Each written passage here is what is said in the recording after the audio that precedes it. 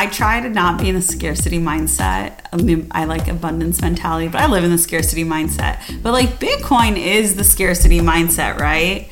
And I feel like this triggers heightened scarcity of Bitcoin before the halving. Yeah, so the BlackRock ETF is apparently scheduled to be decided on like a couple months before the halving. So it's possible that you have a spot ETF go into the public markets right before the halving. And if that happens, yeah, you're probably going to see some volatility in the price of Bitcoin one way or another. Ooh, okay.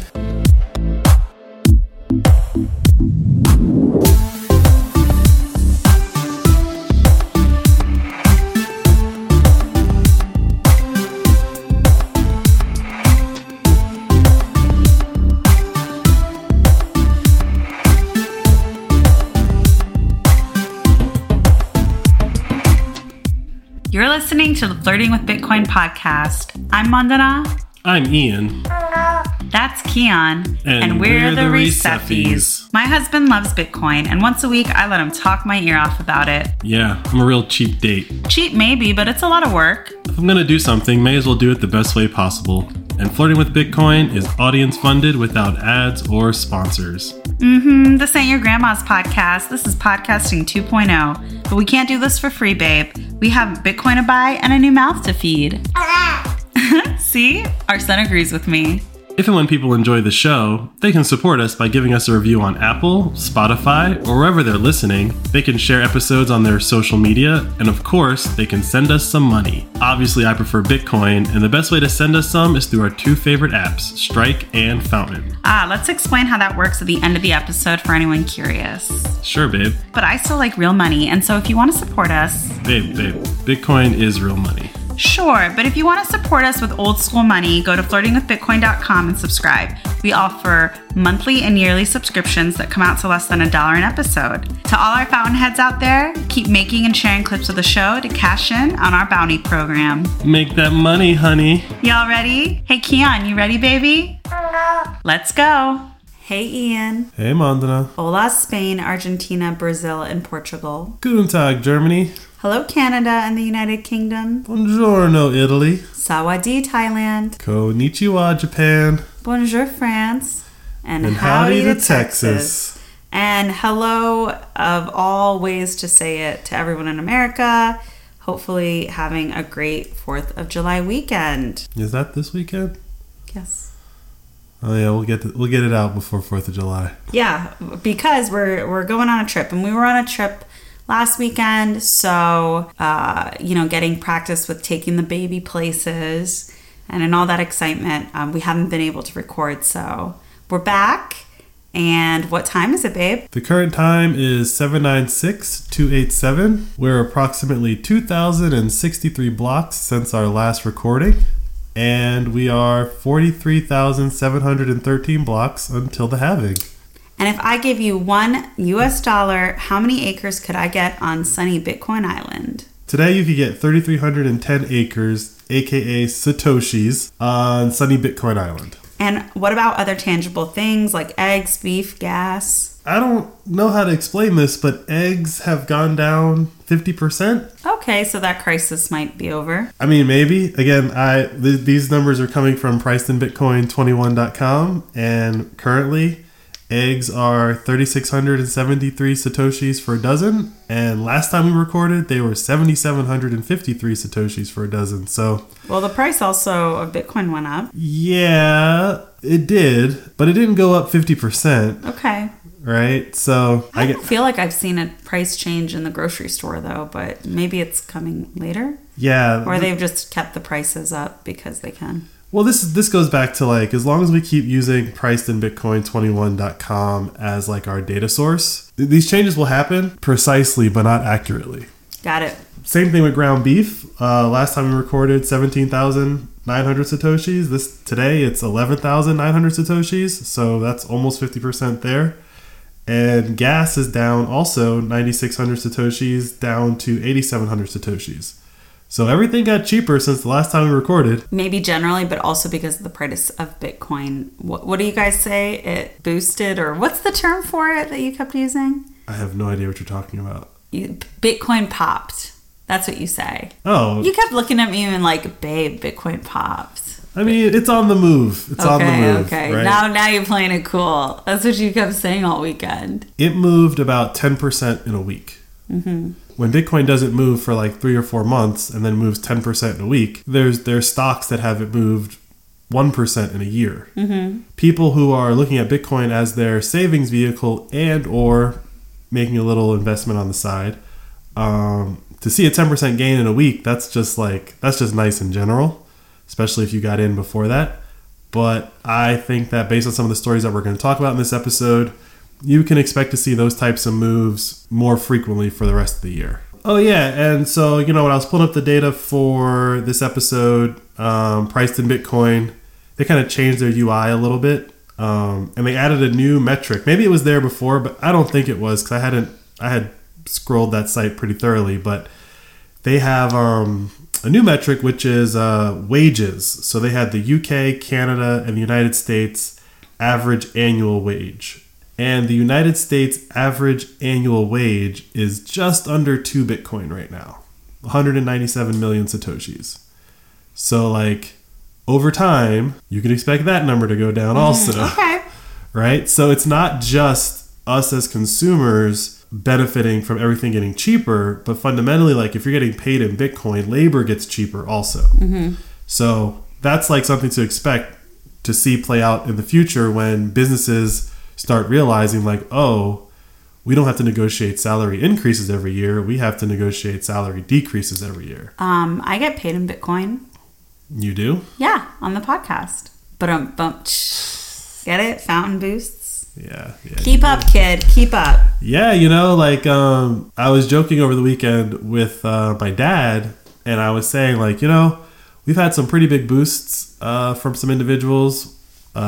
We for the ladies is a good example of that. But, if everyone just gave us $1 worth of Satoshis, that's really all we would need based on the listeners and all that fun stuff. Oh, yeah. So, it's just very interesting to think, there's no way that I can force people to pay $1 to listen, right? That's not how Fountain works. But, if that was, the going rate and just understood, this could totally, be a full-time thing. Ain't that the dream?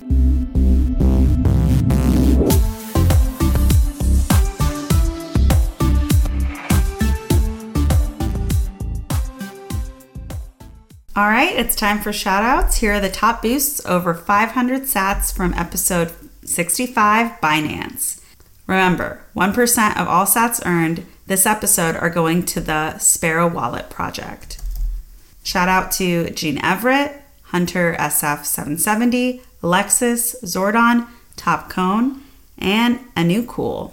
Yeah, and on that topic of Sparrow Wallet, Sparrow Wallet has a new update released. So if you've donated, if you've boosted or streamed sats over the last 2 or 3 episodes, you kind of help fund Sparrow version 1.7.7 that was just released. And that's how easy it should be to support open source software. And there's a bunch of cool stuff that they added. I won't go into all the details, but there was a release this past week. I also want to reply to Alexis. Alexis said, "Great, I really like the idea of splits to open source projects like Sparrow Wallet. I see the splits correctly in Fountain. I also sent you from Podcast Guru where I couldn't see it there." So this is one of the things about Fountain and splits is that not all podcasting 2.0 apps are created equal. And this splitting concept is not a standardized thing that's part of the protocol yet.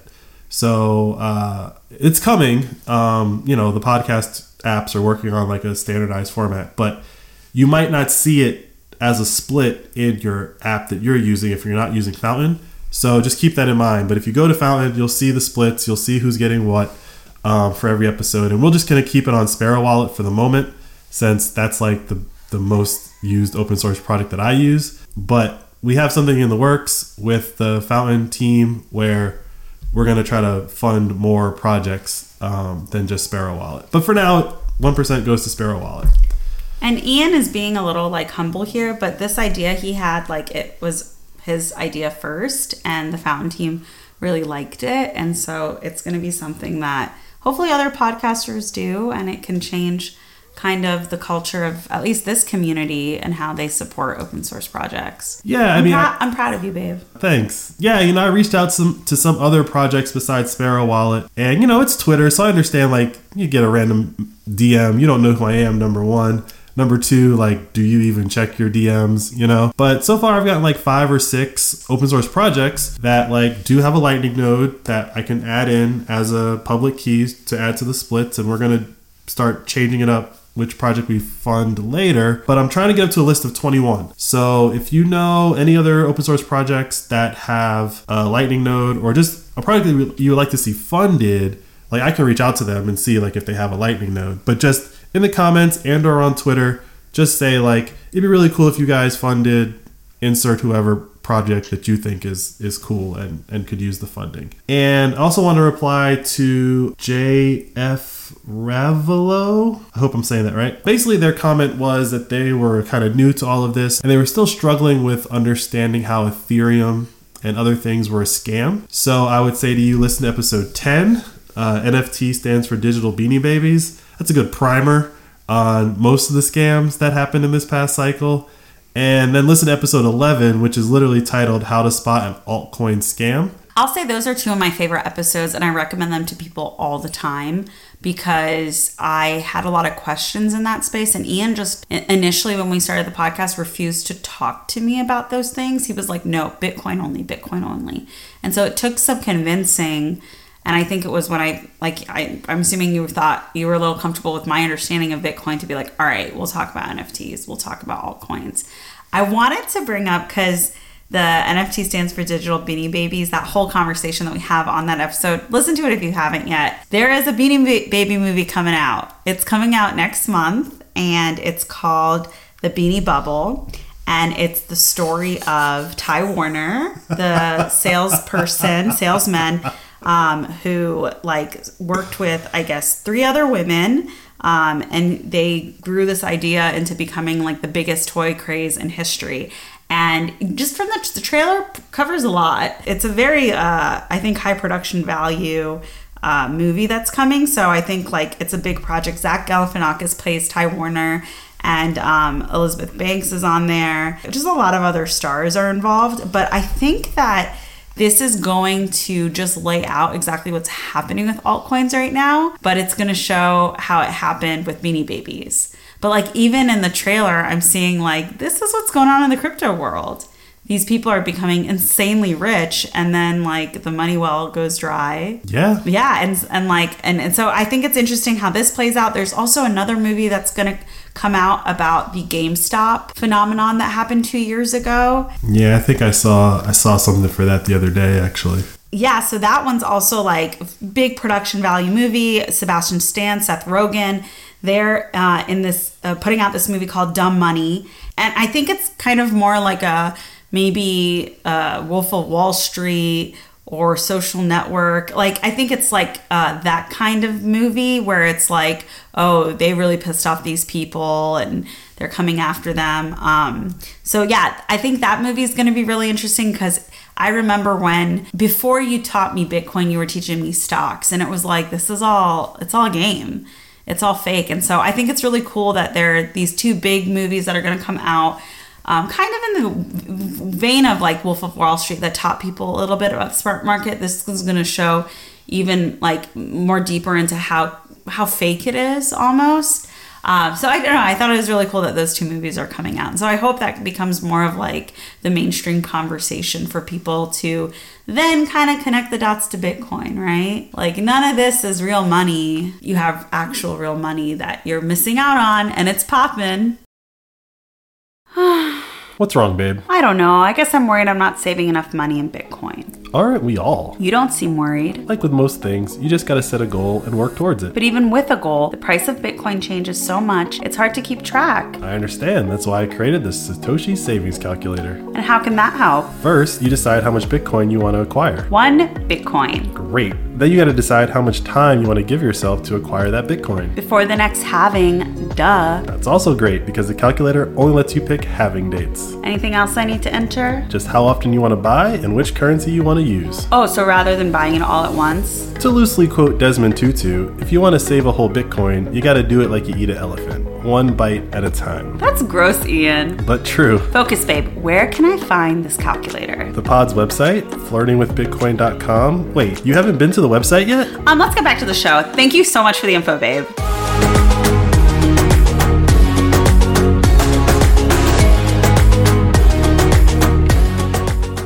All right. So, like I said, we were traveling this past weekend. We did our first ever trip with Keon. Like, we left the state, we put him in a car, and we drove, and he somehow didn't lose his mind. Even though our rental car lost air conditioning, he ended up being kind of in the car seat for 10 hours. He was a gem, and we don't deserve him. But I have not been paying attention to anything, let alone Bitcoin. So what's going on? What's like the hot goss? What's the news that I need to know? We got to keep up with some stories that we've already talked about. Okay. So we got a little Noster news. Oh, yeah. So Damus actually removed zapping from their app to stay in the App Store. Oh my gosh. Yeah. Apple One. Maybe Apple One as in ONE, Damus 0. Oh. But I don't think Apple One as in WON. Okay. Tell me more. Damus is a very small app and has maybe they have like 1 million installs, right? But the issue at hand is an issue that's been brought up by very large companies, which is Apple's App Store decides what you're able to do with your apps. And Apple has decided that zaps are a form of tipping, and tipping needs to behave a certain way. And if it doesn't behave that certain way, you can't have your app on the App Store. But as we talked about in the last episode, like it reveals the hypocrisy, which is like there are other apps that you can tip and don't have to give a cut to Apple. Like this is not a ubiquitous rule across the board. Mm-hmm. And so normally when they do stuff to apps like this, like Damus, right? An app with like very few users, there's no real backing. Like maybe the people who like the app get mad and say like, oh, I'm going to delete my iPhone, or, I'm going to get rid of iPhone and go to Android or whatever. But Damus actually has like the backing of Jack Dorsey. And so Jack Dorsey, while he might be an investor in some shadow way or whatever, but Jack Dorsey's more just an advocate for Noster and an advocate for Damus because Damus is a Noster client. But Jack Dorsey's actually going pretty hard on this, saying like, WTF, like this does not make sense, and demanding Apple explain themselves. And so normally when apps like that are small get beat up by Apple like this, there's no... It's done. It's end of story. It's done. Like you might get into like some tech news blog, but you don't get like somebody coming in to like actually use some of their clout to get this issue resolved. So I think they took zapping off simply to just stay in the App Store, right? Like it's not really worth it at the moment, but zapping hasn't gone away, right? Like you could still use Android clients that zap. You can still use web browsers that zap. Apple's just saying like, if it's distributed through our app store, you can't have this one feature, but they haven't killed the feature. I just looked it up and Forbes did an article on it. So yeah, you're right. It's a little in the mainstream. Right. And so there's a lot of people, a lot of companies like Activision and Blizzard and the people who make Fortnite and a lot of other people like have just been like, yo, this is literally a monopoly control over, whatever. Now, I would argue... Oh, I guess Elon Musk said something too. Yeah, because what's going to happen is Elon, like I said... they're coming... Apple's been coming after Twitter too. Well, Apple's got their own thing about Twitter, but like Elon has been planning on something of a version of zapping, maybe not using Bitcoin and Lightning and all of that fun stuff. But like I said in our last recording, like Elon, you're not going to be able to do that. Like Apple just established that you're not able to do that. Maybe that's who the warning shot was actually at. Maybe this isn't about Damus and Zaps. Maybe this is about Elon bringing his own version of Zaps to Twitter and Apple just getting ahead of it. We don't know. when we started the pod, I just kept looking for evidence that Bitcoin was money and like different organizations that are saying that Bitcoin is money. That ship has kind of passed for me to agree that Bitcoin is money. But when I see something like this, it's a pretty like loud signal to say if there is an app that so supposedly tips Bitcoin, then that's money being exchanged. I mean, technically, Apple's contention was that there's a certain way you have to do it, and Zaps don't conform to that prescribed way of paying for digital content, right? But I do think that you're correct in that, like, it's gotten to the point now where a company like Apple is actually making policy around whether or not Damus isn't a Bitcoin app. It's not like it's a Bitcoin wallet. Yeah. It's not like it's an exchange. It's not like it's the Coinbase app or something like that, right? Like, they are literally targeting a specific feature of an app that uses a functionality of Bitcoin. Yeah, that allows you to exchange Bitcoin. Well, it's not exchanging, it's just sending. Yeah. And so like the first wave of like the fight of these apps was just, are they going to allow Bitcoin wallets on Apple? Are they going to allow all those things to exist on their platform? And that one, for the most part, they've kind of let slide. This is just a very interesting development. We're going to just keep an eye on it. But if you're interested in Nostr, you don't have a Nostr account, and you want to experience Zaps, you can use Android clients. There's the one that I use is called Amethyst. There's another one called Onyx now. And you can also use web browser apps like Snort, and I think Primal had just integrated Zaps. Snort, burp, fart. Yeah, I mean... Sorry, these names are ridiculous. That's the tech world for you. That is the tech world for you. Ironically, part of the reason why the names are so ridiculous is because you're just trying to find a unique domain. Right. And so real words are all taken. I know, like flirtingwithbitcoin.com. We thought of it first and it was available. We didn't change anything. We didn't change it, but like to have a one word name, like you can't get flirt.com, you can't get flirting.com, you can't get bitcoin.com, right? Like the one word things are all taken. And so if you want a one word app that you want to say to someone over the phone or something, it's like, yeah, Snort, Zazzle. I mean, I just hear Snort and I think the white stuff. That sounds They knew what they were doing. I mean, I guess. I don't know. I've never thought of it like that. Oh, I don't know. But yeah, so that's the Nostr news. I guess it was inevitable, but I don't know why I was rooting for Damus to fight back. Well, they're going to fight back, right? Like, they'll probably now make an Android app, number one. Number two, they might also make a web app.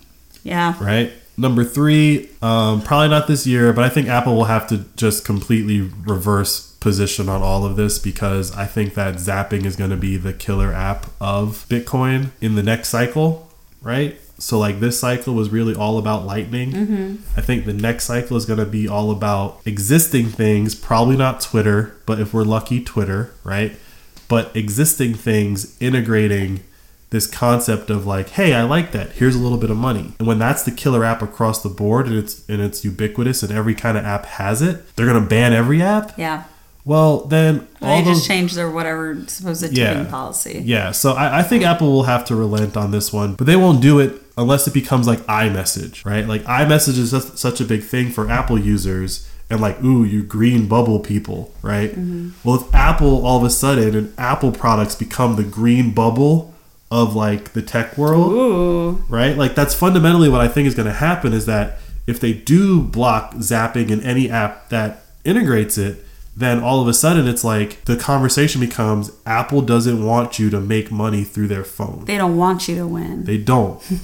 And so like, you know, you could argue that Fountain is on the chopping block, but they got an Android app. Mm-hmm. Like everyone has an Android app or will have an Android app if Apple doesn't change. So I think that I didn't think about Fountain. Yeah, Fountain's probably next. Yikes. Right?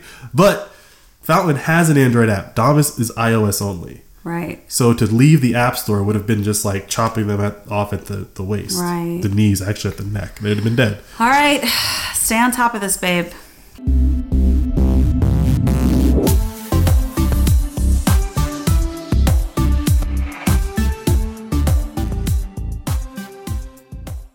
so a lot of stuff has happened in the Bitcoin world.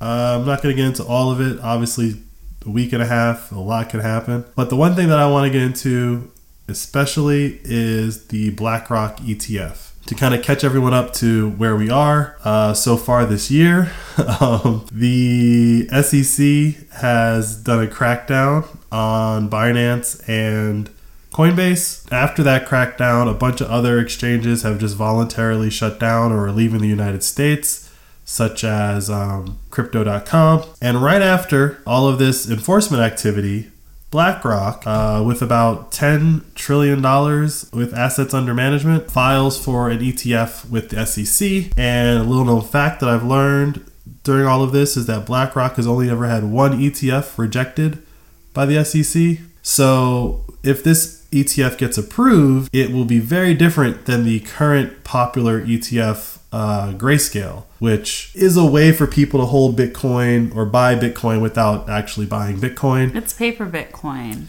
It's very paper Bitcoin in the sense that the Grayscale ETF doesn't actually doesn't let the holders redeem for Bitcoin. So you can't like get Bitcoin out of the Grayscale ETF. Allegedly, this BlackRock ETF, you will be. Maybe not you, the individual, but if you're buying your ETF shares through a trading house, the trading house themselves will be able to ask for the Bitcoin. And I think I saw somewhere where like the minimum to request is 1 Bitcoin. So like if you have like 1 share of the ETF, you're not getting any Bitcoin out. But the point here is that like it's a spot ETF. So every day they have to ensure that they are tracking the actual price of Bitcoin. So this is a big deal because you didn't say this, but you had said this offline. This means BlackRock is going to buy a bunch of Bitcoin all at once if they haven't already. We don't know. You know, last year when we were doing our podcast, we said BlackRock was getting into offering Bitcoin. Now they have this ETF. They might already have the Bitcoin, right? Like they might already have been buying this whole time also. Having the Bitcoin and filing for an ETF are two very different things. But let's say they don't have the Bitcoin or as much Bitcoin as they want, or they're really about to aggressively get into the Bitcoin business. There isn't that much Bitcoin out there to buy, right? No. So, you know, as this is all happening, people start throwing out metrics and stuff like that. And so available supply of Bitcoin on all exchanges is at like a 2-year low or something like that. So after all the FTX and Celsius stuff, everyone got the message, take your Bitcoin off the exchange, take your Bitcoin off the exchange. Then you got this Binance and Coinbase stuff going on. Take your Bitcoin off the exchange. Take your Bitcoin off the exchange. So people have just been withdrawing all of their Bitcoin from these exchanges. But that doesn't mean that it's not out there for them to buy, right? Like Coinbase holds a lot of Bitcoin for other people. You know, if you want to buy $500 million worth of Bitcoin, Coinbase can probably broker that transaction for you without having to go to like individual people that are selling like $1,000 of Bitcoin here and there, right? So like when those transactions happen, they don't necessarily show up in order books. If they don't show up in an order book, people don't actually understand that a certain amount of Bitcoin has moved to understand that, oh, BlackRock just bought $100 million of Bitcoin from somebody. Now, where you'll see it, because Bitcoin is an open ledger. Yeah, you see it on the blockchain. If it gets moved.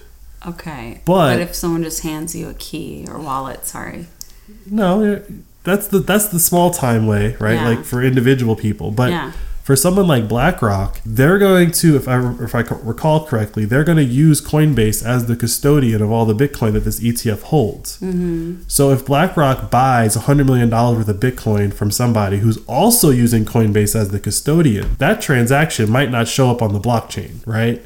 Because Coinbase is just going to move some digits in their ledger and say, now BlackRock is entitled to that much Bitcoin, right? So like, it's not guaranteed that this is going to move the price, but the ETF itself will have to report how much Bitcoin it has. So when that reporting happens, that's when you'll see, oh, we can factor that into the overall supply and say if it's in the ETF, it's locked up and it gets removed from circulating supply. And people will do that, right? Like that's, people just track like what's the available amount of Bitcoin out there. But it does move the price in a less technical manner because it's not just BlackRock, right? It's BlackRock and like 3 or 4, maybe 5 other other institutions that are all filing for their Bitcoin ETFs now. A lot of people are saying, like, get your Bitcoin before they get approved because, like you're saying, oh, they got to buy it, right? Yeah. So it's kind of just like, it's a momentum trade. All these spot ETFs could get rejected. It is possible that the SEC says no.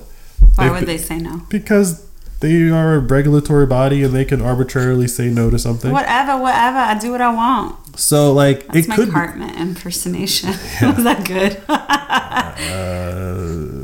Sure, why not? I try to not be in the scarcity mindset.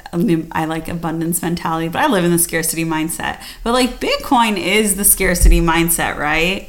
And I feel like this triggers heightened scarcity of Bitcoin before the halving. Yeah, so the BlackRock ETF is apparently scheduled to be decided on like a couple months before the halving. So it's possible that you have a spot ETF go into the public markets right before the halving.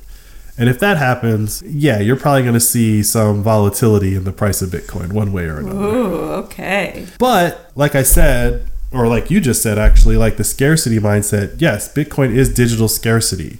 So every Bitcoin that we have or someone else has is Bitcoin that BlackRock can't have. Mm-hmm. And if they don't have it right now, and like they're gonna open this up and people are gonna put cash into it, they're gonna have to go acquire that amount of Bitcoin for the cash that they take in. We'll see who's willing to sell it to them. Mm-hmm. It's not going to be any Bitcoin that's been around for a decade.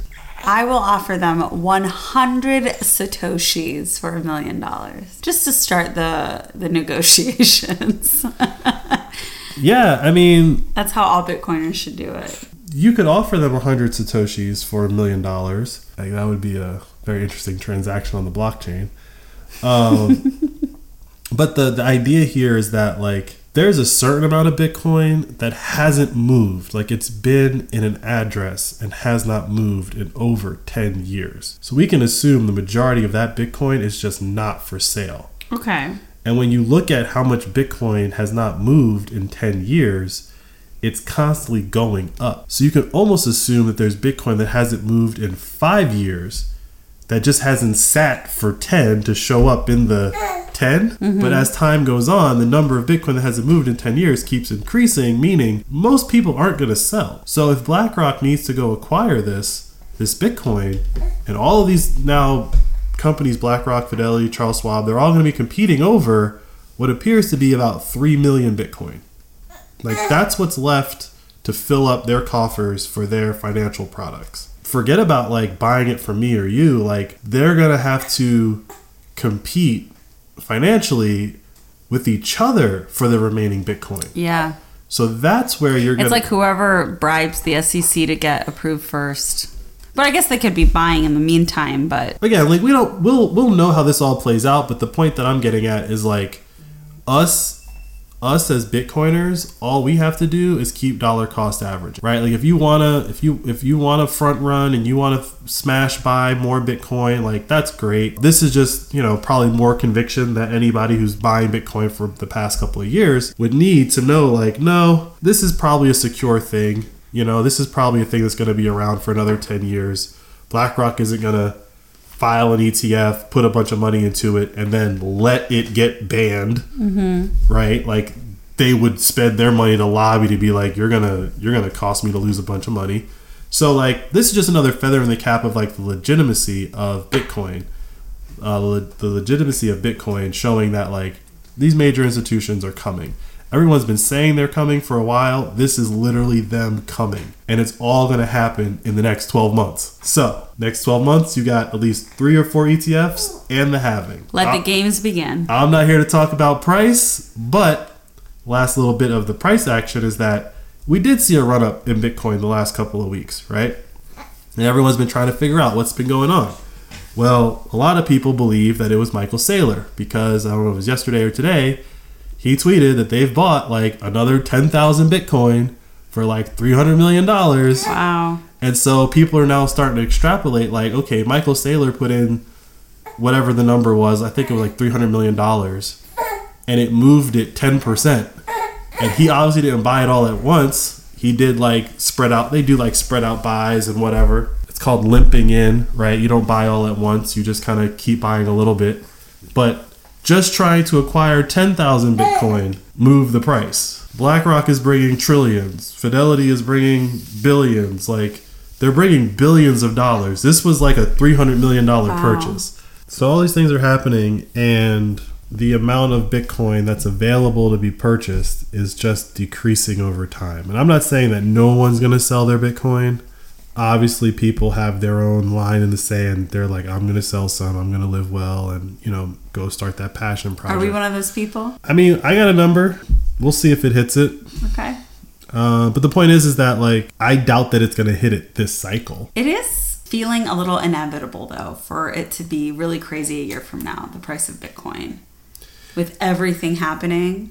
Exactly. The price of Bitcoin is only one part of the equation. The other part of the equation is always like sentiment. And sentiment can move price and price can move sentiment. But last year, or going into the end of last year, the sentiment was just really negative. You had all that FTX stuff at the end of that year after all of the Celsius and collapsing that happened during the summer. But it seems like this year, as far as Bitcoin is concerned, there's been very little negative news until this week. What happened? Well, it's not really Bitcoin news, but I mean, like, it's Bitcoin news in the sense that, like, we've been talking about this for a while, which is Prime Trust and Swan and Strike and all of that, right? Last time we recorded, Prime Trust was in the process of negotiating a possible acquisition from a company, I believe, called BitGo, and that acquisition fell through. Shortly thereafter, it was revealed that Prime Trust had actually a hole in their balance sheet and that they were missing some funds for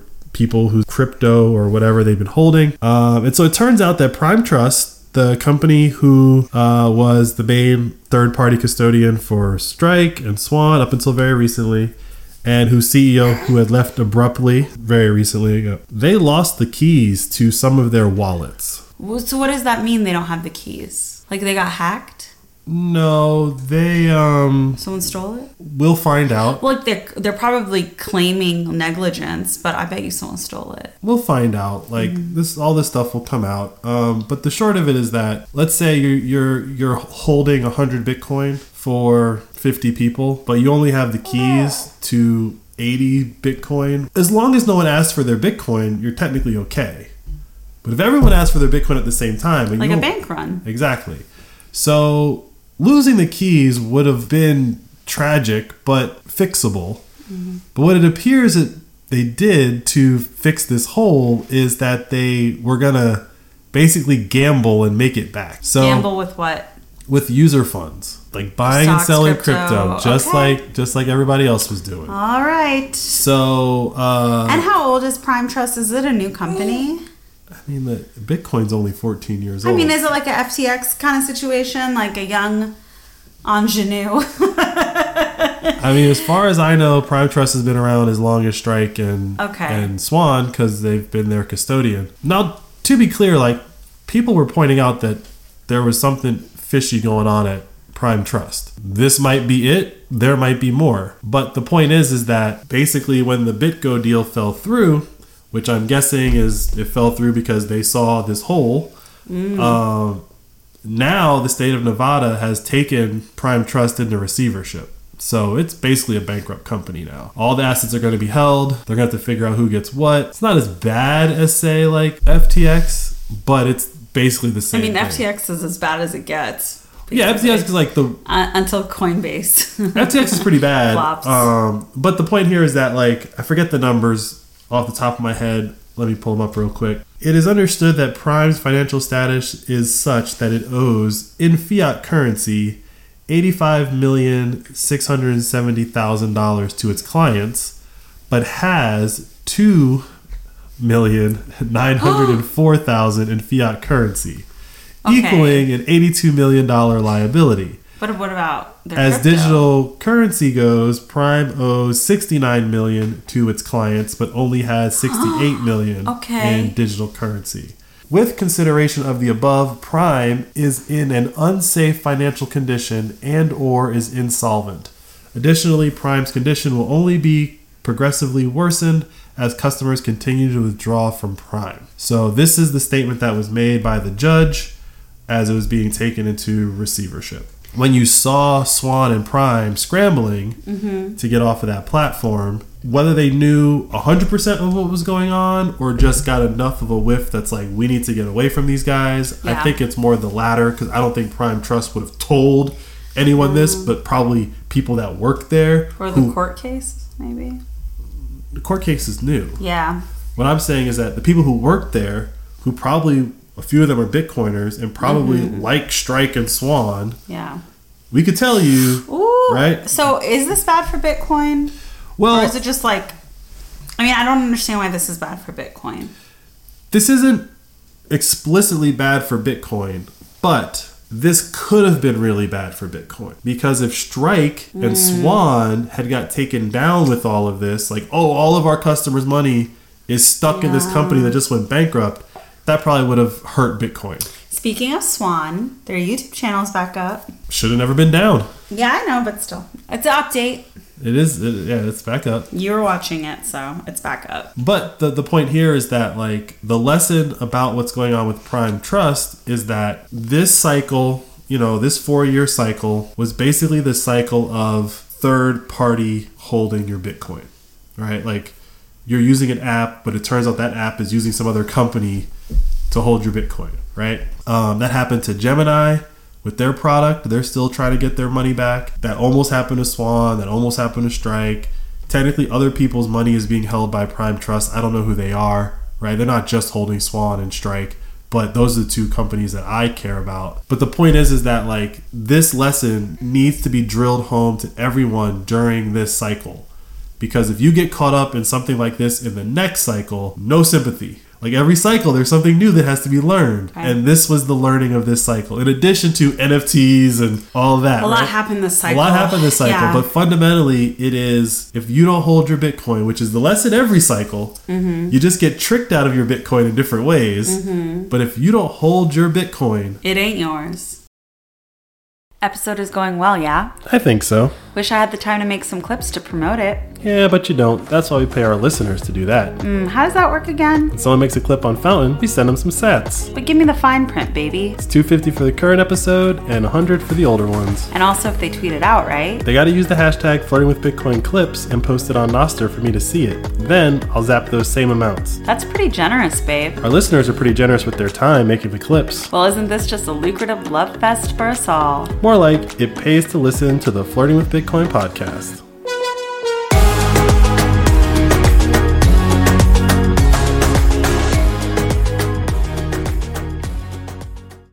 So, of course, Bitcoin popped or went up or moved, whatever you want to say it, and people reaching out to me like, oh my God, I should have bought Bitcoin.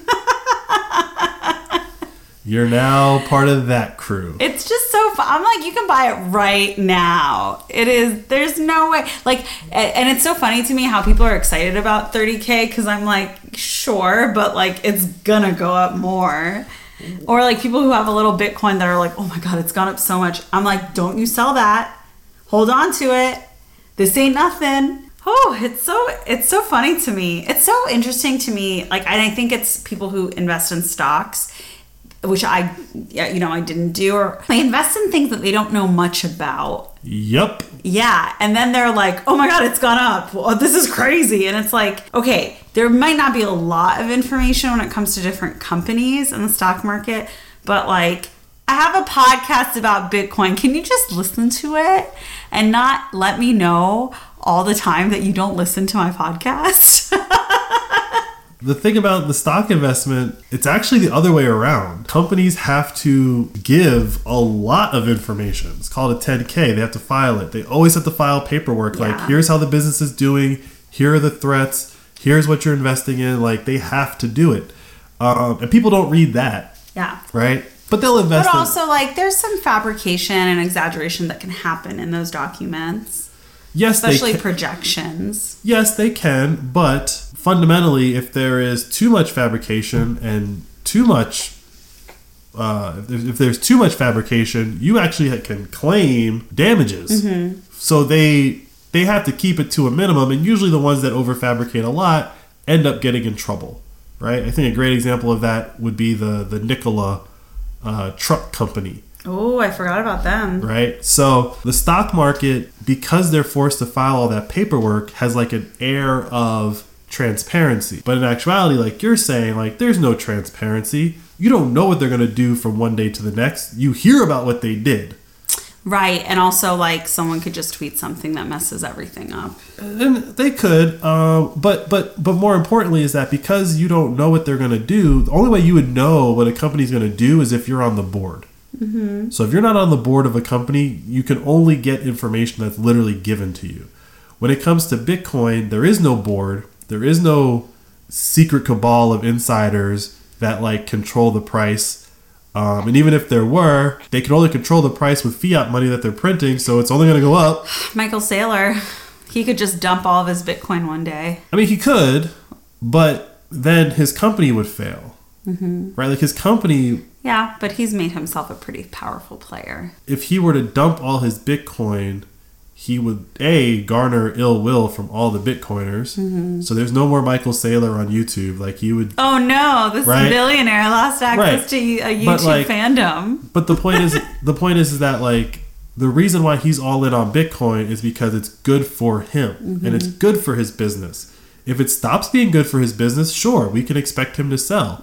But it's done nothing but increase the profitability of his company. Mm-hmm. And he's showing this openly because he has to file all this paperwork. All the other business owners in America and in the world can look at what Michael Saylor's done at MicroStrategies and say, yeah, maybe I should hold my company's cash in something that can't just be printed out of thin air. Mm-hmm. And so, no, there's no secret cabal that controls the price of Bitcoin. There is an incentive to not sell your Bitcoin unless you absolutely have to. Your friends or whoever is, having this conversation with you, it's like, if you need the money, sure, sell it, take the profit, go pay off whatever you need to pay off. But if you don't need the money, this is the last thing you sell. Mm-hmm. You sell everything else because everything else, in theory, you don't own, right? Like, and this is what I've been, as I get in Ubers recently, working on my pitch to Uber drivers, I've really just honed in on two things. If they have an accident of any sort, I'll talk about the remittances and like sending money home. I've had that conversation a couple times in the past couple of days. But then I always move on to like, what do you own? Mm-hmm. And people always think they own something, right? Like I own my house or my car. And then I'll just throw at them like, if your house, for example, okay, if you didn't pay your property taxes, they'll take it away, right? Oh, your car. Oh, if you don't pay property taxes, they'll take your car away, right? Oh, your land. If you don't pay property taxes, like if you don't pay property taxes on all those things that you say you own, somebody with guns will come take them from you. And when you say it that clearly, I think foreigners, especially Uber drivers who are coming from places where that has happened, mm-hmm. It's very clear like, oh, this is a thing that can't be taken away? Tell me more. Because I do know people who had everything taken from them. And I'm like, this is something that you can be forced to hand it over, but they can't just come take it from you. Stocks, bonds, housing, all the other stuff you own, but you don't. And I'm holding our baby right now, but they could take our baby away from us. They could. It's crazy. They could. They could kick in our door, say we're bad parents, throw him in the back of a car, and now I gotta go convince a court that I'm a good parent. Yeah. And he can't talk. I know. So like what? It's crazy the world that we live in that's like a thing. Yeah. And a lot of people just accept that that's the world that we live in. I am accepting it less and less. And I think Bitcoin really points out like just look around at all the things that you think you own and then imagine you just do the wrong thing and it can be taken away. Yeah, sorry to change the subject, but how cute are Keon's little baby hiccups? Do you think the mic is picking them up? Yes, it's picking them up. But that's really the point here is that you don't own all those things. And so when it comes to Bitcoin, if you have it and you see it go up and you don't even know what it is, if you don't know anything, know this. It's the last thing you sell. Sell all your furniture, sell all your chairs, sell everything. If you're in that type of situation, right? Sell all the other ridiculous crap. Don't sell your baby. Don't sell your baby. Sell your Bitcoin before your baby. But wow, that's some great life advice. But only right before your baby. Right? It's like Bitcoin. Say this and they're going to take our baby away. I put Bitcoin above him. Oh, wow. I'm obviously not like going to sell my baby. I will sell my Bitcoin. I will sell... I'm saying I would sell everything before my child. But I would also Never sell my you should child. Sell yourself before you sell your child. That would be everything. Exactly. All right. Well, Keon is fed up, and he wants us to wrap this up. But any closing thoughts on traveling with a child as related to Bitcoin ideology? I feel like you always bring stuff back to Bitcoin. What did you think? Road trip with a baby. I mean, I was very impressed with the way he was just pretty chill in the car. I mean, he had a couple meltdowns at the end of both ends of the trip, so I don't blame him. I was tired. I was tired too. I was having a meltdown. You know, my mom always says Keon is an empath, and so I think he was just feeling our energy. Probably. I really think that's what it was. I think otherwise he was like, wow, I am spending a lot of time with mom. She's been holding my hand for 10 hours. Yeah. But yeah, I mean, like, I'll say this to bring it back to Bitcoin. Not really about traveling with the baby, but where we traveled to. So we went to Wilmington, North Carolina, and the surrounding area. A couple different beaches there. You know, we live in DC, and so we tend to go to Ocean City a lot. And that's one, like, beach town that, you know, I could talk to, or at least have experienced. But going to North Carolina, going to Wilmington, and like seeing and being reminded of like beach town economies, I really like, as I was like seeing how it all played out, like beach towns could really use Bitcoin. And I say that because I was trying to pay for everything in cash. You know, most of these are not chains. Most of these are like little mom and pop operations. This is the business that they run during the busy season, right? To like support them through the non-busy season. If you got to line out the door, but you got to cough up 3% of all your sales to Visa, that really digs into how sustainable your business is. And so at most places I try to pay with cash, you know, or tip people with cash so they don't have to, you know, if they want to pay tax on it, they can. I don't know, up to them.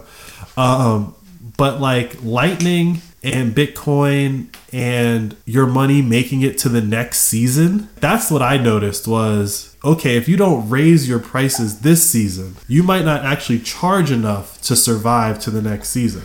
Yeah. Because what's going to happen in the second half of this year, and what's been happening over the last 4 years pretty dramatically, but the last 50 years is inflation. And the inflation's coming so hard that, like, you know, if you're selling breakfast burritos and the price of eggs doubles, but you don't double your price of your breakfast burritos, you might go out of business. Whereas if you're operating in Bitcoin, as I say at the top of the show, like, what inflation? Everything's getting cheaper for me. So if you run your business on Bitcoin, you can keep your prices the same, but you actually make more money without changing your prices versus less. I think that, like, that's what I was seeing a lot of. I think a lot of people in those types of economies, they're kind of like closed economies, right? Like the money comes in for 3 to 6 months, and then whatever's there has to survive until the next wave of people come. And so, like, yeah, there's probably people that are retired and have, like, you know, retirement money coming into that economy. But for the most part, it functions on people who don't live there showing up. And if the people stop showing up, or if there's a massive amount of inflation between the last time people show up and the next, you can just see that entire economy get wiped out. And I kept seeing that a lot as we were driving around, which I never really saw beach towns like that before. But I would say that's what I like saw on this road trip. All right, so we need a Bitcoin beach in America. Which beach will it be? I vote Ocean City. I mean, if Ocean City wants to become Bitcoin Beach, I'll support it more than I currently do. But, you know, I still think Bitcoin Beach is probably going to exist in whatever state has 0% income tax. That's probably a good barometer. And it'll probably exist in a state that's a little further south than Ocean City, because Ocean City has winter. Makes the summer extra sweet.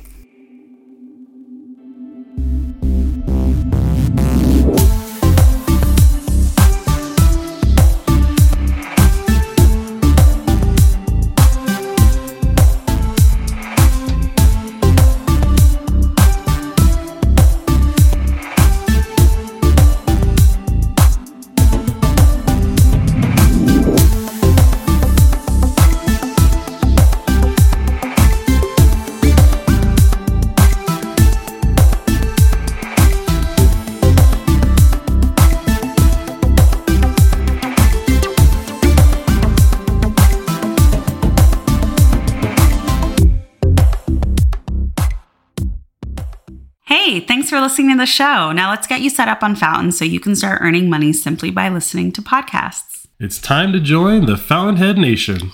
Go to fountain.fm to download the app onto your phone. Once you've installed the app and have set up your account, search for Flirting with Bitcoin and follow us. You should also be able to find and follow every other podcast you listen to as well.